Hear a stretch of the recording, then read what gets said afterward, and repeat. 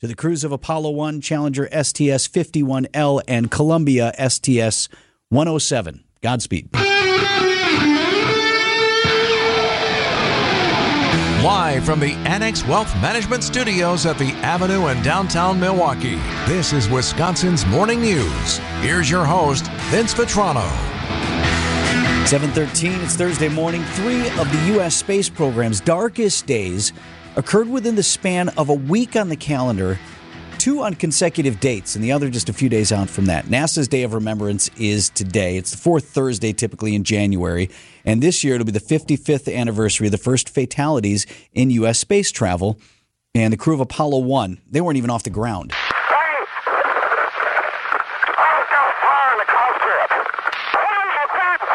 As crew communications from Apollo 1, some of their last words, a spark caused the then all-oxygen environment in their capsule.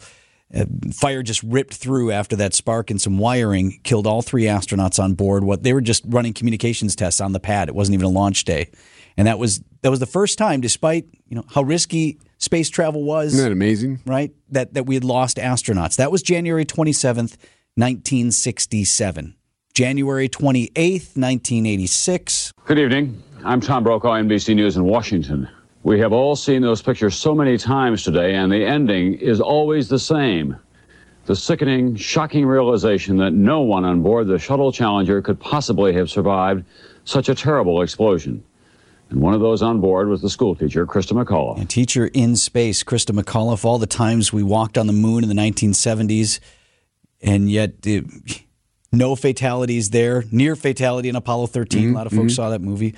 Bitter cold temperatures on the morning of that launch, if you remember, and a faulty seal between sections of the solid rocket boosters caused the demise of Challenger 73 seconds into flight. And then fast forward 2003, the oldest orbiter in the fleet, Columbia. You'll notice here, it looks like you can see pieces of the shuttle coming off. Pieces of the shuttle coming off, and NASA, we can confirm that the shuttle is behind schedule. It was to land in Florida. There you see what appears to be multiple. Do you remember watching that? Did you watch that live? Did you see that? I got the call that morning, get into work, because that broke, I think it was a Saturday morning. It was Saturday or Sunday. Right, it was a weekend morning. Yes, that was audio from a local news station, the ABC there in Dallas, Texas, WFAA. If you remember, looked like shooting stars in the sky. They were just streaking across the sky as Columbia was breaking apart upon re-entry. And it was just minutes from touching down at Kennedy Space Center. On board, of course, Wisconsin's own Dr. Laurel Clark of Racine.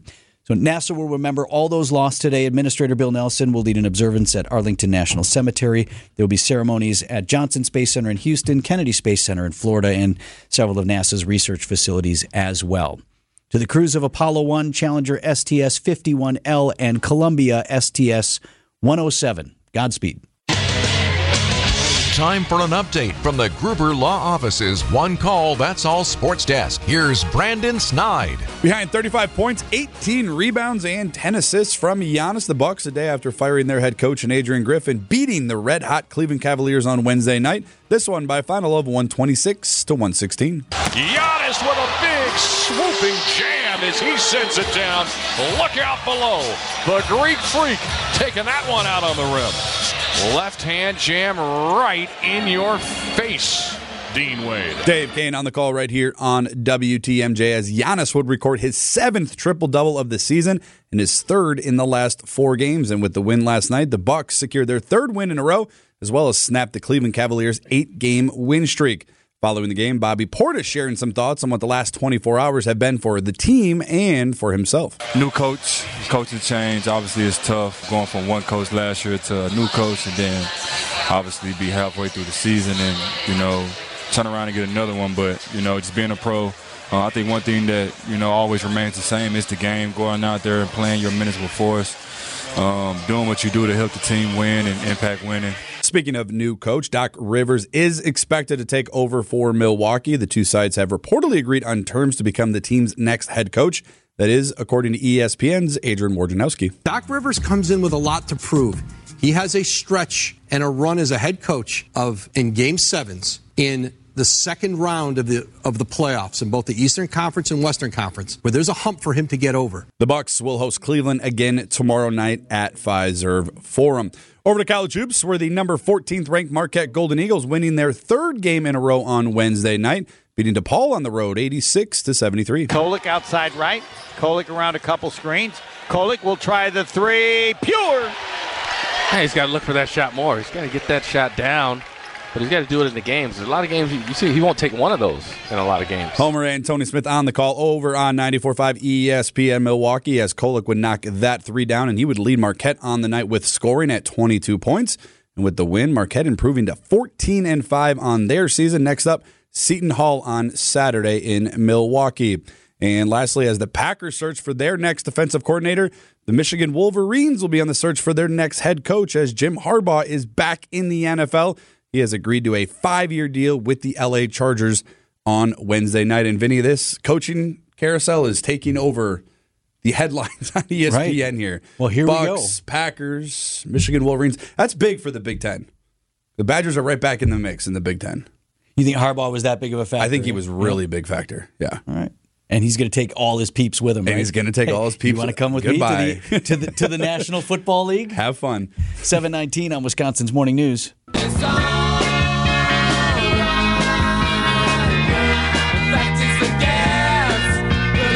At 7:23 on Wisconsin's Morning News. So they had this dog and pony show at the Coture on Wednesday. This is the 44-story residential high-rise. Yeah. One of the best pieces of land in Wisconsin, right? Absolutely. A super valuable piece of property on not just a lake, but a great lake. Right? You're right downtown. You're across from the Calatrava and the Summerfest grounds, all of that. It was topped off this week, which means it's not getting any higher. But work continues to build out the interior of the apartments on the structure. It's billed as a luxury high-rise, but developer Rick Barrett, CEO and founder of Barrett Lowe Visionary, he's not real happy with that term. It's not just a luxury building, because that's not the message I want. I want this to be a building where there's, distinctly different groups that can be in this building and coexist in a way that makes it special. So, it's high-end, but he's saying it's not just luxury. Now, the top floor plans on those higher floors go for, I think the most expensive, he said, was $11,000 a month in rent. Okay. So that's not a condo, that's rent. But clearly, this guy knows what he's doing. There's a market for that. But there are floor plans on this quote-unquote luxury high-rise with fewer than 600 square feet, and those will be in the neighborhood of $2,000 a month for rent, which kind of is about what you're paying, right? Right. That'd be a pretty cool place to be if you could afford it. So, and then, it has all the amenities and all those things are available to you that will have first floor retail, and the hop runs through there, king, king, all that stuff. So they had this big to-do yesterday. I called it a dog and pony show. And one of my favorite sayings, I heard this from a buddy I used to work with at Channel 4. He said, you never want to have a dog and pony show and the dog bites the pony. You bring everybody out and then something goes wrong. Yeah. And nothing went wrong here. So I liken it more like, in this case, the pony was not well. The prize pony that everyone came to see was not its best. What's one of the primary reasons that people would want to live at this location? No, it's the view. Of course it's the view. What was the weather yesterday? Foghorn. Right. You couldn't. All the TV stations were there. Everywhere. Our buddy Jeff Sherman, he was out there. All his video, you could barely see out the windows. I'm looking around like, where's the lake?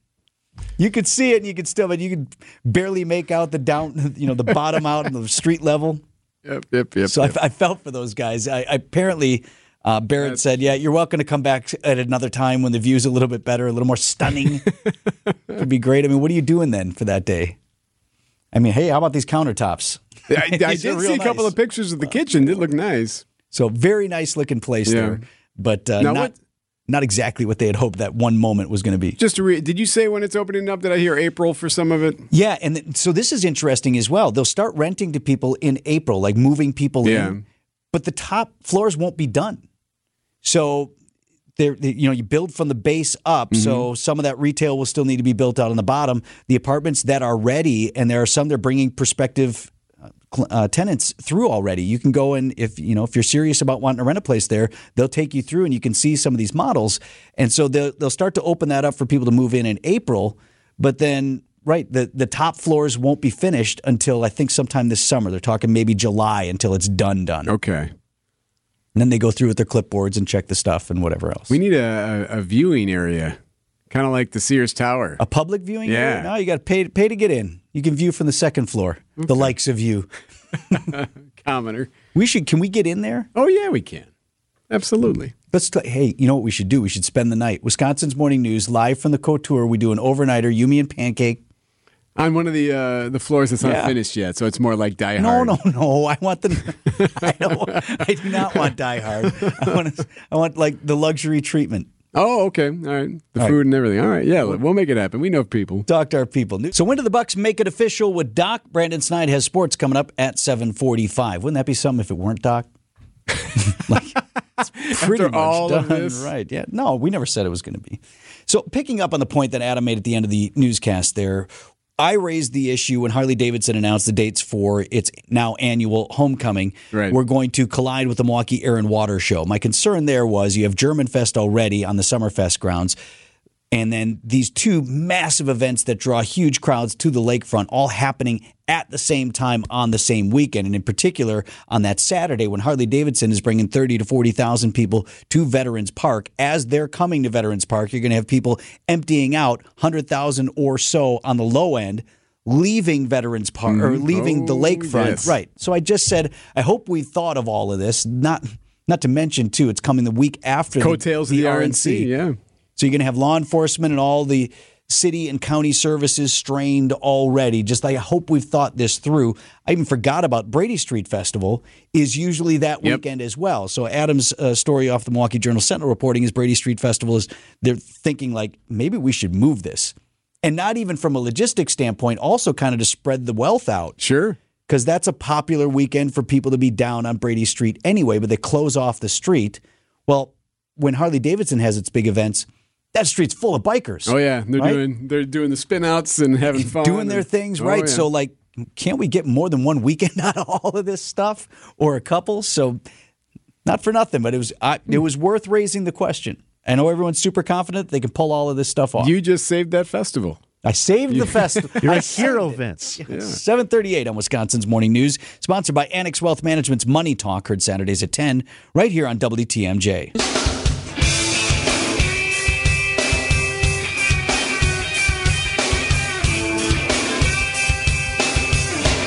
Red Hot Chili Peppers is going to headline the Harley-Davidson Fest. Peppers. Yeah. Peppers. Did I call them Pipers again?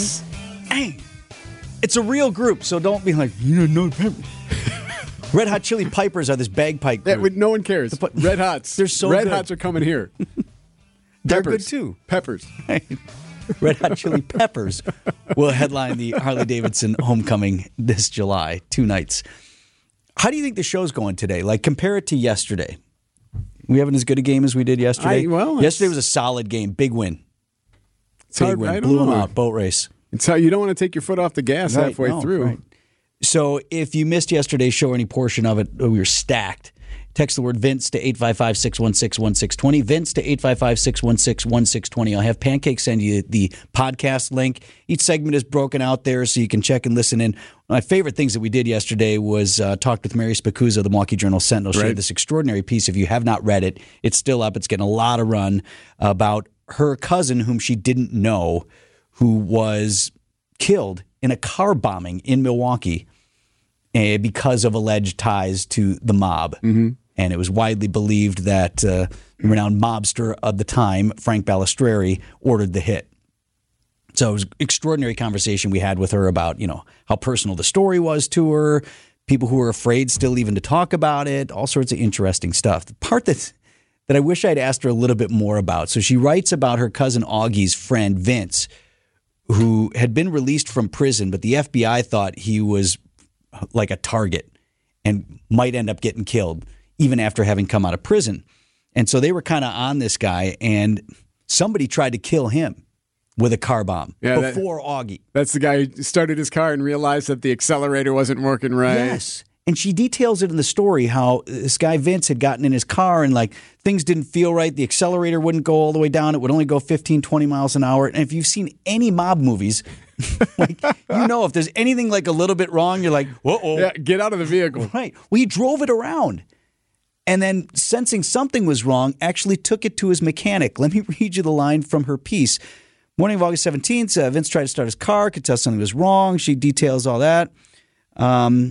She drove around. After a brief stop, he went to his mechanic, who opened the hood and immediately spotted a package with wires coming out of it. I'm going to call police. He looks like a bomb, is what the mechanic told him. Was it a trustworthy mechanic, though? You got to make sure it's someone that you can believe is telling you the right stuff. Too. Yeah, right? But I just thought, like, you take it to the mechanic and you're like, listen, my diagnostics guy isn't going to be until later, but I mean, we can run I can do a full write-up on it. We got a special at $98.95 right now plus tax, but just spitballing here on spec, it looks like your problem might be these sticks of dynamite under your hood. Like I said, my best guy's coming in after 9 o'clock today. He'll give it the once-over if that's what you want. $100 for the labor, but looks like your problem could be here with these sticks of dynamite connected to your starter. Probably a good call. 7:46, Brandon Snide has sports coming up next.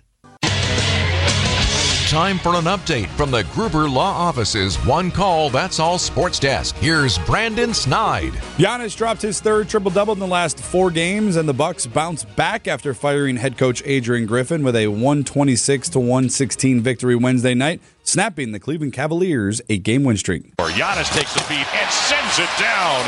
There was no doubt about that one. Goes gliding in and plunges it through with one hand. And Giannis with his 4th bucket of the night. 15-9 lead for Milwaukee. Dave Kane on the call right here on WTMJ as Giannis would finish the night with 35 points, 18 rebounds, and 10 assists. Dame Lillard also having himself a good night. He added 28. With the win, the Bucks improved to a season-high 18 games over 500, now sitting at 31-13. Great win against a team that's playing really, really well right now. Really proud of the guys, the way they played on both ends of the floor. I know they ended up with 116, had a big fourth quarter, but I really thought we did a nice job on both ends. Interim head coach Joe Prutney there following the win. According to ESPN's Adrian Wojnarowski, the Bucks are expected to hire Doc Rivers to take over the coaching reins in the next coming days. Nothing official as of yet. Over to the NFL, though, where on Wednesday it was official as the Packers make the firing of defensive coordinator Joe Barry after 3 seasons in Green Bay. ESPN's Rob Demoski joined 94.5 ESPN Milwaukee to share some of his thoughts on what the next coordinator could look like in Green Bay. Here's the thing that you have to ask. Does he want to stick with the similar scheme and just get new leadership, or does he want to, sort of blow it up and try something completely different from an X's and O's standpoint? But I would assume that if you're Matt LaFleur, regardless of what type of scheme you want, you've got to be more aggressive. You need to get the ball back to the offense as much as possible. He's got to figure out what best fits that sort of description for this defense. Packers also dismissing strength and conditioning coach Chris Gizzi on Wednesday. Gizzi has served in that role since 2019. And real quick here, Vinny, college hoops, Marquette getting their 14th win of the year. They beat DePaul on the road.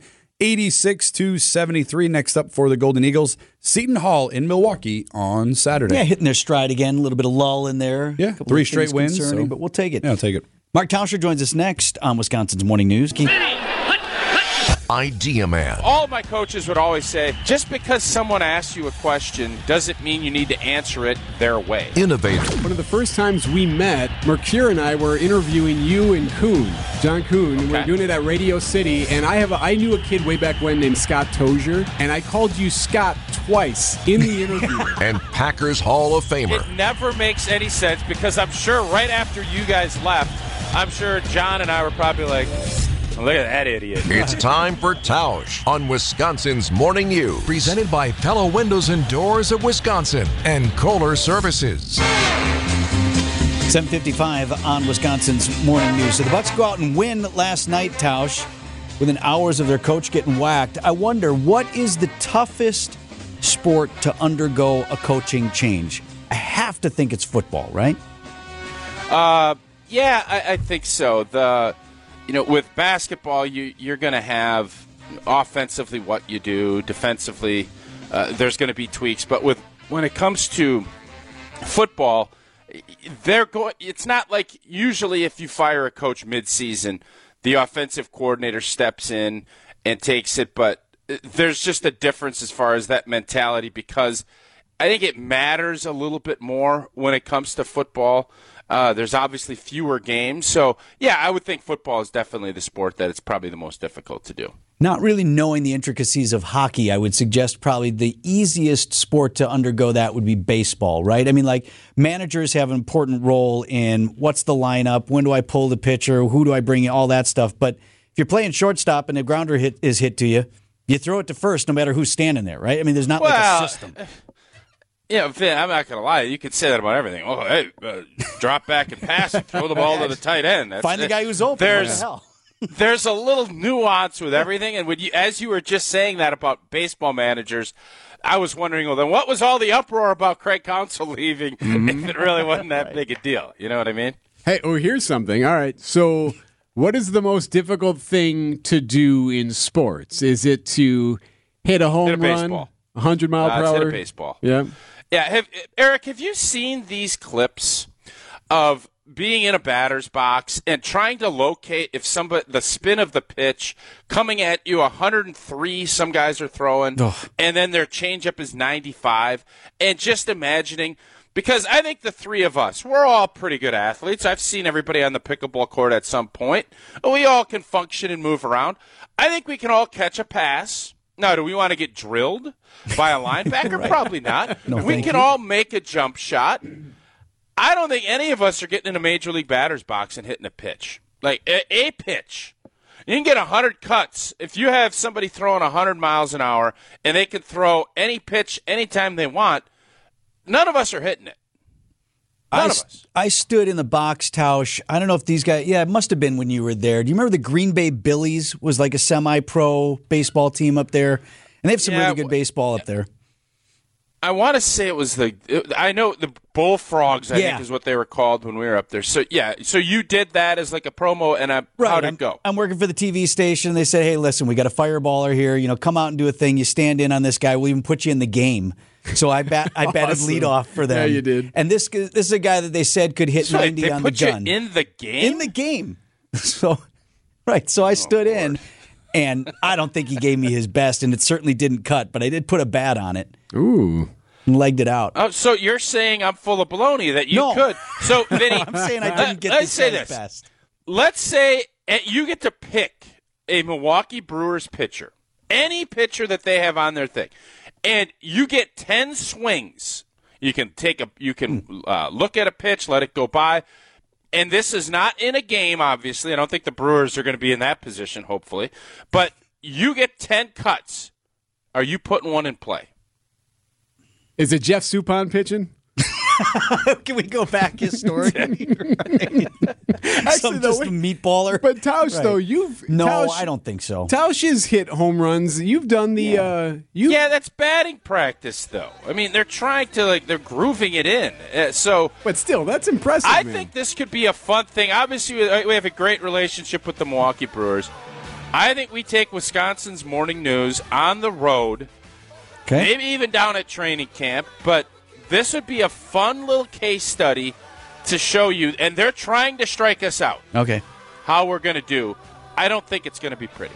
Okay, but they can't just throw it in the dirt either. We got to have somebody calling balls. No, you have to swing. You get 10 swings. Okay. Oh, man. Start swinging yesterday. That's good advice, right? I'll tell you what. You know who'll be happy about that, Vince? Orthopedic Associates of Wisconsin. That'll be happy if we do this. Take one somewhere. Well done.